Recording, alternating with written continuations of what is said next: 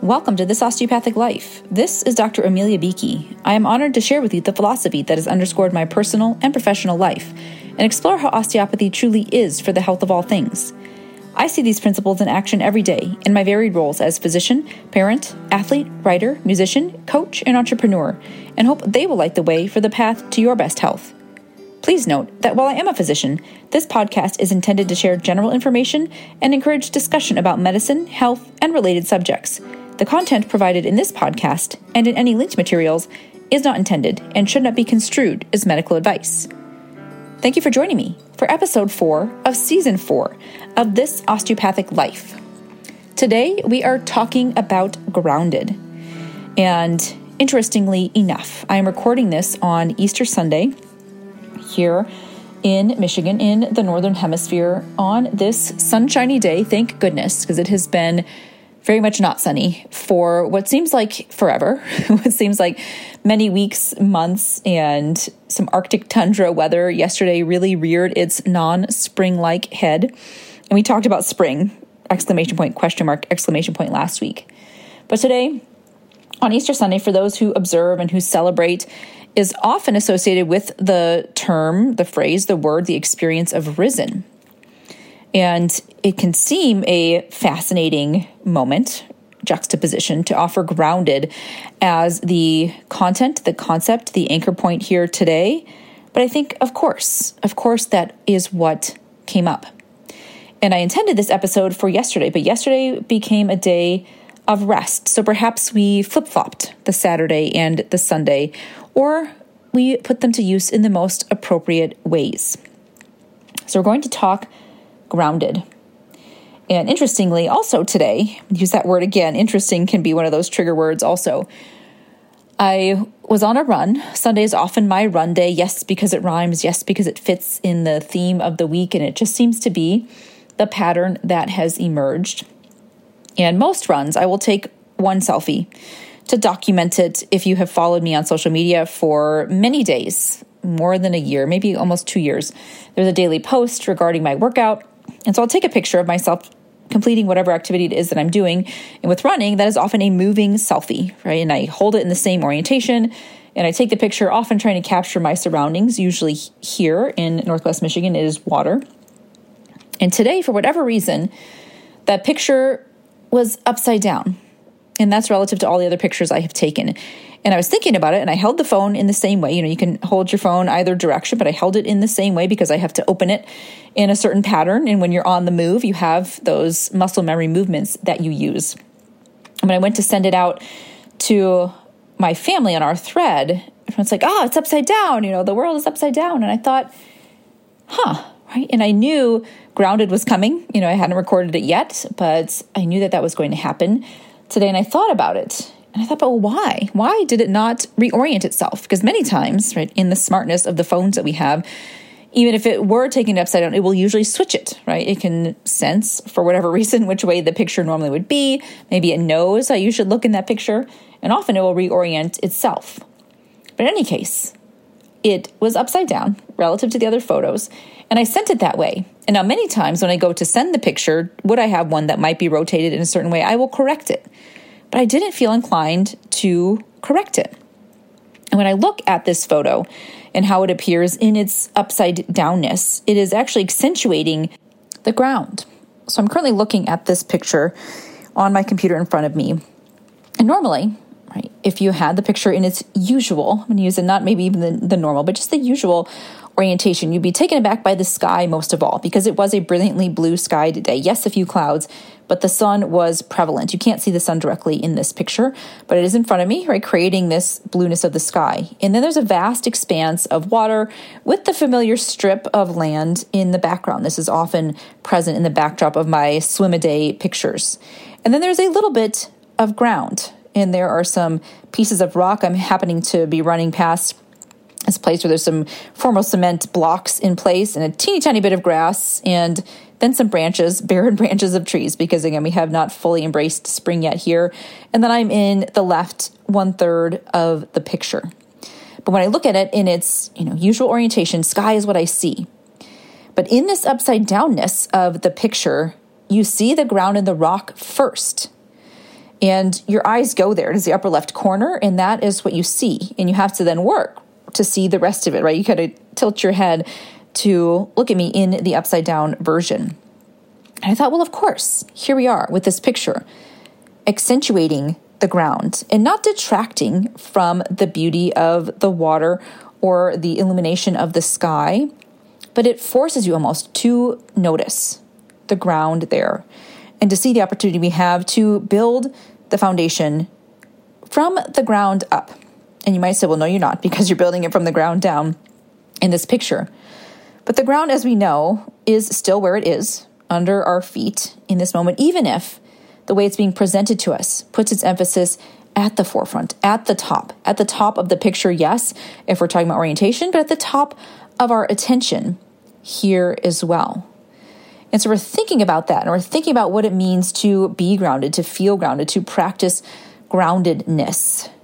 How do we orient to it? What is our association to it? And do we even pay attention to the surface to which we are adhering our foundation? Do we take it for granted? Right? Gravity allows us to do so because it brings us back down to the ground no matter what. But thinking about those surfaces on which we are planting ourselves, and what are they like? What is the solid nature of it? Is it sturdy? Is it predictable? Right now, in this season, there are astronomical potholes all over. And if you live in Michigan or are familiar, the slogan, right, of our governor when she was running alluded to repair of these roads. And it does happen, but it happens seasonally. And we are in the season where there are just gaping, eat up your car and your bicycle potholes everywhere. And thinking about that, the ground right now is unpredictable. It is unsafe. It can put you in harm's way. How do you navigate that? You have to pay more attention. You have to veer off course. And that requires us to be mindful of those who are sharing the road with us. Right? Sometimes you have to move toward oncoming traffic, so you have to pause perhaps a little longer. Or you take that risk. If you go straight on the course that you might have taken normally, there are risks involved. And so it requires a different state of mindfulness. We're not just driving through without paying attention. And while absolutely we need to fix the roads and improve hopefully their long-term structure as well as its acute phase so that we can traverse safely, ideally by foot and by bicycle, but also we do use vehicular transport. Quite often we're in the automotive state here, and noticing how we have to accommodate a foundation, a ground that doesn't look like what we might expect or want it to look. So how do we navigate the ground that carries us? So let's look at grounded in its variety of definitions. And let's keep in mind this juxtaposition of the idea of rising here today. And if we're thinking about rising, it is relative. Rising from where? If you are going up, if you are elevating, if you are shifting, there has to be a different starting point from which you are ascending. And I offer to us the opportunity to consider if it has to be upward. I've talked about accelerate in different spaces, and you can go back to the 30 podcasts in the month of November and look at the accelerate version. They were in buddied up parts. And accelerate, we often think, has to be faster and in the same direction. But it just means a change in speed or direction. And if we think about rising, it doesn't always mean up. It can mean expansion. It can mean approaching. It can mean advancing. It can mean coming to some certain age. And certainly it can mean up. If you think about right now, all I can think of as bread rising, right? And so we see the elevation in going from a lower point to a higher point. But recognizing there too, we don't have to be limited or encumbered by one version of what this means. And so if today is a day where you celebrate rising, if you use the word risen, think about it and think about perhaps an expansion of ways that can hold meaning for you, and perhaps welcome and embrace others to share that experience with you. So as we examine grounded, let's just look at these definitions And today we're shifting. We're in the Oxford Dictionary. Merriam-Webster had one definition: mentally and emotionally stable. And it had a secondary component, but still within that same definition: admirably sensible, realistic, and unpretentious. And just thinking about that. So when we talked grounded today, we talked about upside down pictures and contrast and juxtaposition with rising. Is that the definition that came through for you? And what does it look like and feel like to be grounded in that way? To have that stability, mental and emotional stability. Perhaps a person comes to mind who demonstrates that. Perhaps a feeling comes to mind of how that is best expressed when it is really strong and resonant for you. What does that feel like to be grounded? Admirably sensible. And that one here is so fascinating. It gives me this moment of pause to think, does that mean really well planned? Does it mean you've explored all the options and you've chosen the best one? Who says? What is sensible? I think about sensible shoes. That comes up and what those might be. And I've seen a lot of people posting recently as we're moving through, I wouldn't say coming out of the pandemic, because we've had a lot of cases of COVID in different situations that I have seen recently. But people who have made a lot of shifts in their lives no longer want to wear or feel capable of wearing high-heeled shoes. Now, we could talk about if that was ever a choice that was available, but thinking about sensible in terms of footwear. And we think about it in the way of comfort and sustainability and optimal foot posture and mechanics. So I think about it through the lens of my clinical work. And so grounded, right, can give you that state of sensibility. And again, who says? And how do we decide to agree upon that? Realistic. There too, an interesting exploration, because while there can be facts for sure and situations that we can all agree have happened, we see, right, that there are different realities. People can be in the very same situation and have very different, discrepant experiences of that situation. In coaching, we talk about the circumstance and the fact that it's neutral and everyone could agree upon that. And then all the different thoughts we can have about it. And those are our stories that we're telling ourselves. And they can all be true in the same moment. And I want to pause there just for a second. And it's important to note that thoughts are thoughts, right? And we are people having thoughts. And thoughts are not the reality. They are not the fact, and they are not the circumstance. However, they can be very real and very true for us. They can be very real and very true for us in that moment. They can be very real and very true for us in the long term when we've told ourselves that story over and over again. And the opposite experience can be very true for someone else in that experience. I find this many times with my children. An event could have happened. Let's say words were spoken, right? We're going to get down to the facts of it. And each child, I happen to have 3, and you might have this experience in your home. Maybe if you're a teacher in your school setting, perhaps if you're an aunt or an uncle when you're helping with your nieces and nephews, or if you're observing this out in the world, all 3 of them could have a very different experience, a very different telling of what happened. It can be very much real for them. And noticing the opportunity we have to acknowledge, wow, okay, that's what happened for you. That was how you experienced this moment. Let's acknowledge that. And we don't have to discredit anyone else's experience in that moment, but we can notice, right, which each person is experiencing. We can get down to the facts, and then we can get clearer on why was that the way you experienced it, right? These words were spoken, and this person might have heard them as a compliment. This person might have heard them as an insult. This person might have heard them as confusion, right? And so just noticing that experience. And how can we agree to be grounded in a common reality while acknowledging that we can each have our own experience? Grounded offering up the unpretentious option.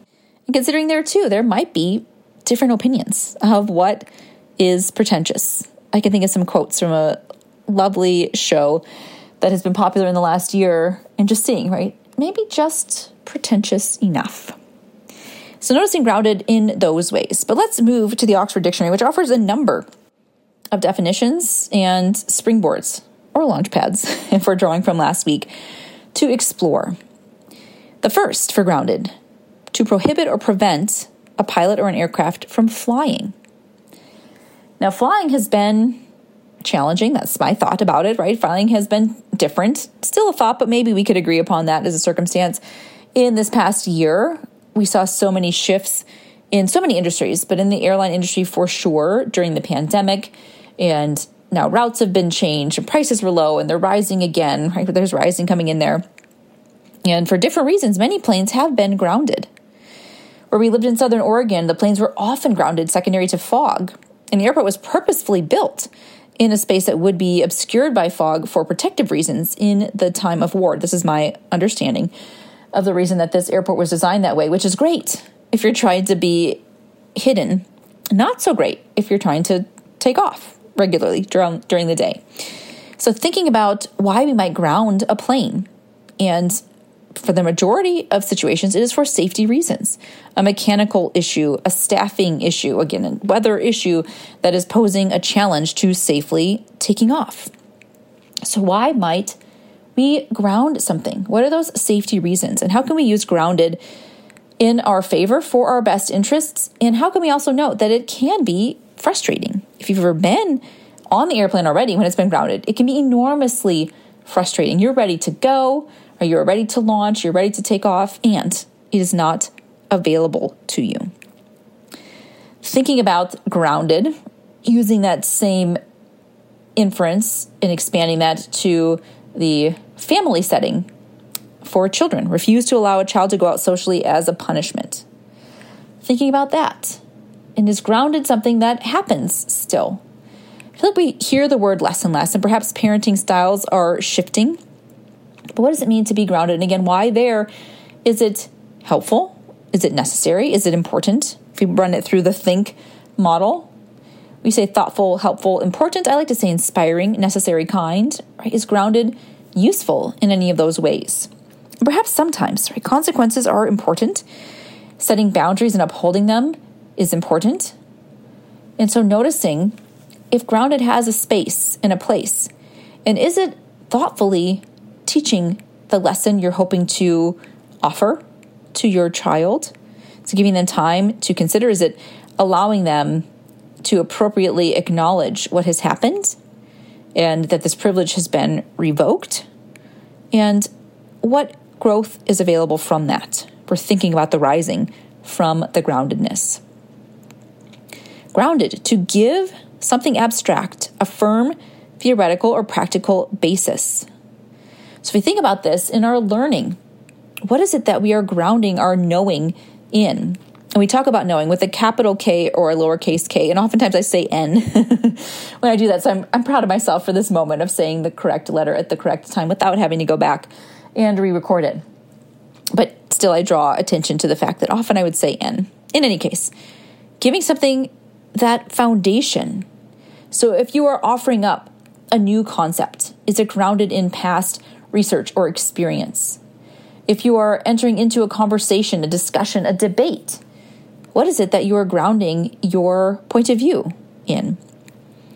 What are you offering up to others as the solid foundation for whatever it is you are presenting? In medicine, we are called to use evidence-based practices. So we are grounding the practices that we are implementing with patients in past research, past experience, and it continues to evolve. We've seen that throughout the course of the pandemic, and it can feel quite frustrating at times. But knowing that science is grounded in research, and research does continue to evolve. We're continuing to ask questions.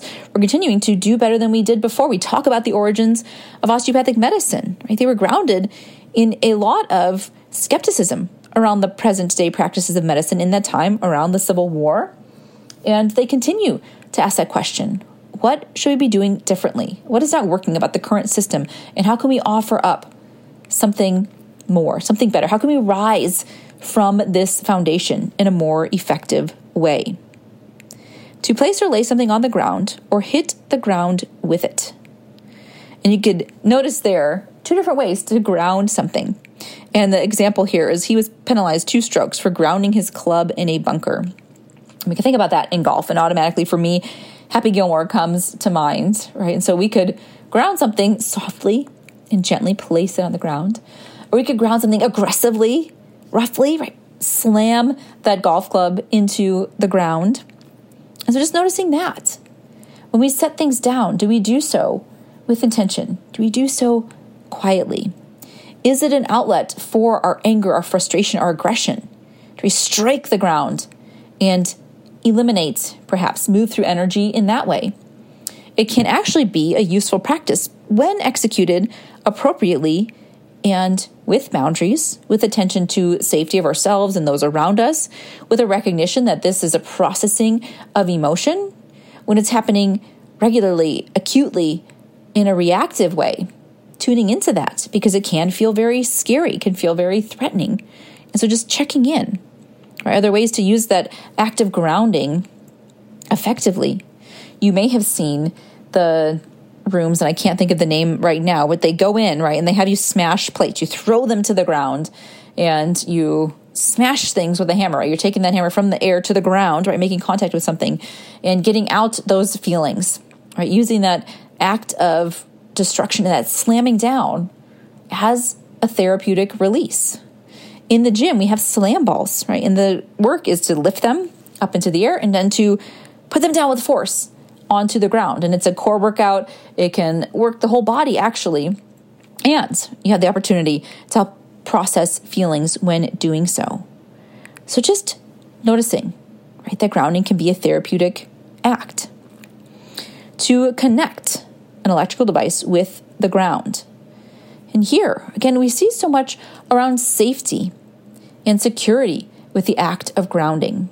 And we can look at it in lots of ways. We see it with helping our children learn safe behaviors, with planes not take off in unsafe conditions, right? To decide if we can become safer with our feelings by recognizing when it's useful to use grounding and to pay attention to when it's happening without as much mindfulness. And here, connecting that electrical device with the ground so that the circuit is made safe. We have more predictability around it. So grounding is this soft landing space. It's this opportunity to create a solid foundation. It's an opportunity to build upon something.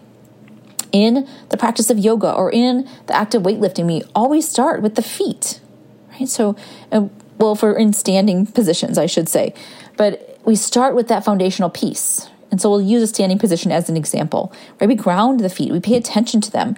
We notice where the points of contact might be, and we activate, right? So grounding isn't necessarily this passive act.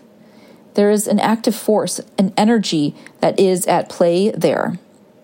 And it offers us that awareness and the security to begin and to build. From that solid foundation and that active grounding, the posture that we build is much stronger. We can tune in a different way. It is a source of our activation. An example here, specific to baseball. Ground it. Hit a pitched ball so that it bounces on the ground.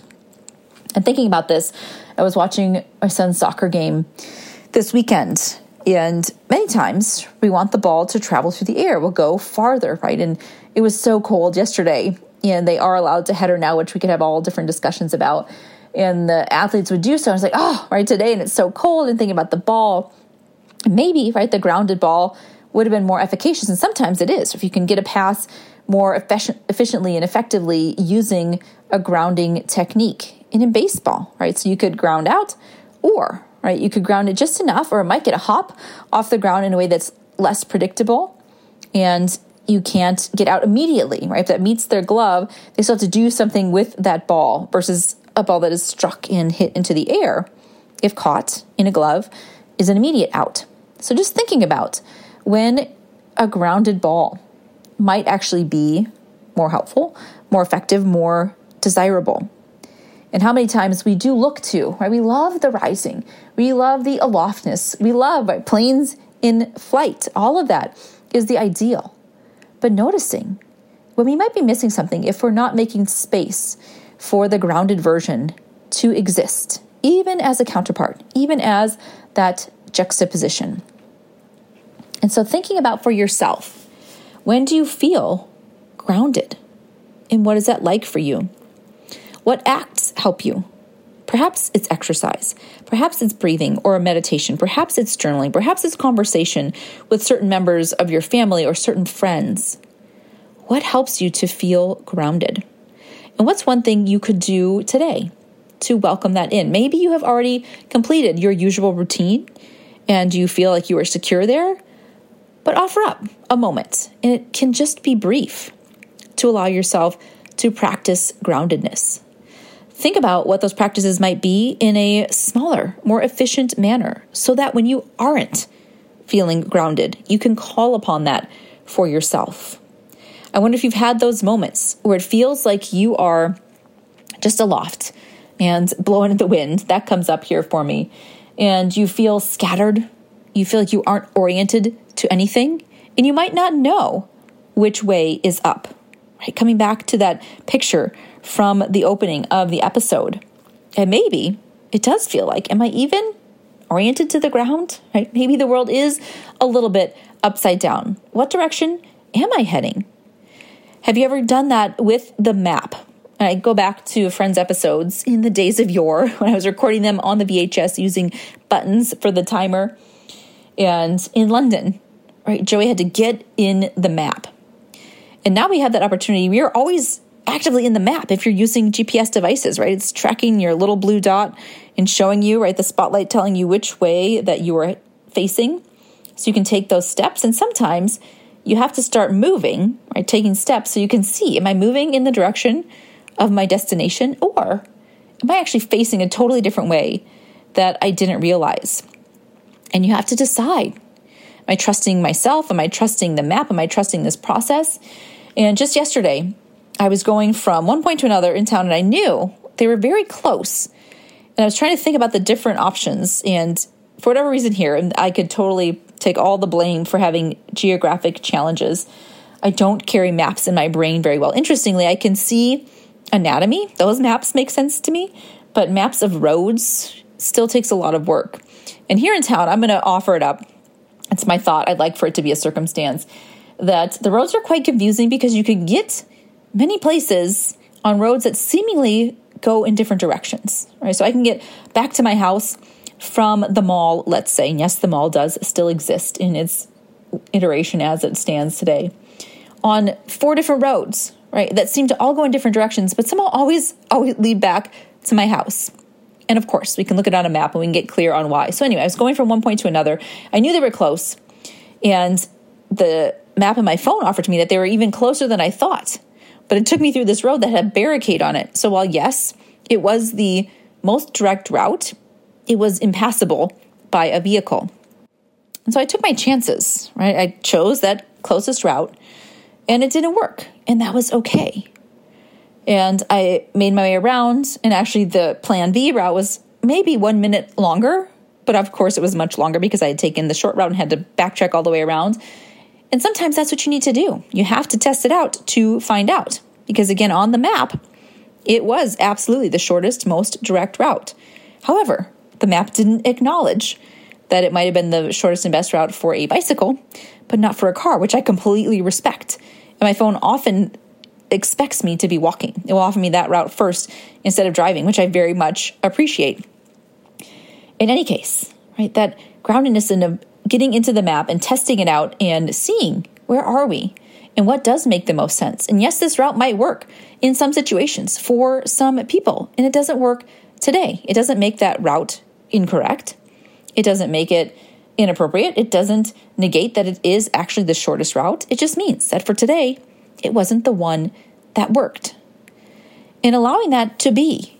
And in that moment, my options were to be enormously frustrated for the time wasted and to be annoyed at myself for not understanding the roads better in town. But instead I thought, wow, I never even knew this subdivision existed between point A and point B of these destinations. And how great. These people can walk here all the time. Fantastic. Because this location doesn't seem particularly walkable, but it's walkable for them. And that's fantastic. And now I know the original route I was going to take really was the shortest. So I don't necessarily always need to go to a resource, but I grounded myself now in this knowledge of experience and exploration, and I can move forward in that way. So allowing yourself to notice the orientation and perhaps to take a different view. And if something does show up in an unexpected way, if you have an upside down picture presented to you, maybe don't try to correct it in that moment. Maybe look at it and see all the content that is there consistently, right? Same components in that image, very different experience seeing it right side up or upside down. And then when you do reorient, if you do make that adjustment to bring it back, do you experience the fullness and the wholeness of that picture in a different way? Do you give a little more appreciation to those rocks on the ground? And is that sky just a little bit more brilliant when you see it in its expected space? And do you see yourself engaged in that experience in a new way? So let's give ourselves the chance to experience groundedness, to practice rising in new ways in this moment and for so many heading forward. I thank you for joining me for walking through this experience. I welcome you to share yours. You can find me at This Osteopathic Life on Instagram and on Facebook. And we'll continue to grow from groundedness through the rising and for the health of all things. This is Dr. Amelia Beakey with This Osteopathic Life.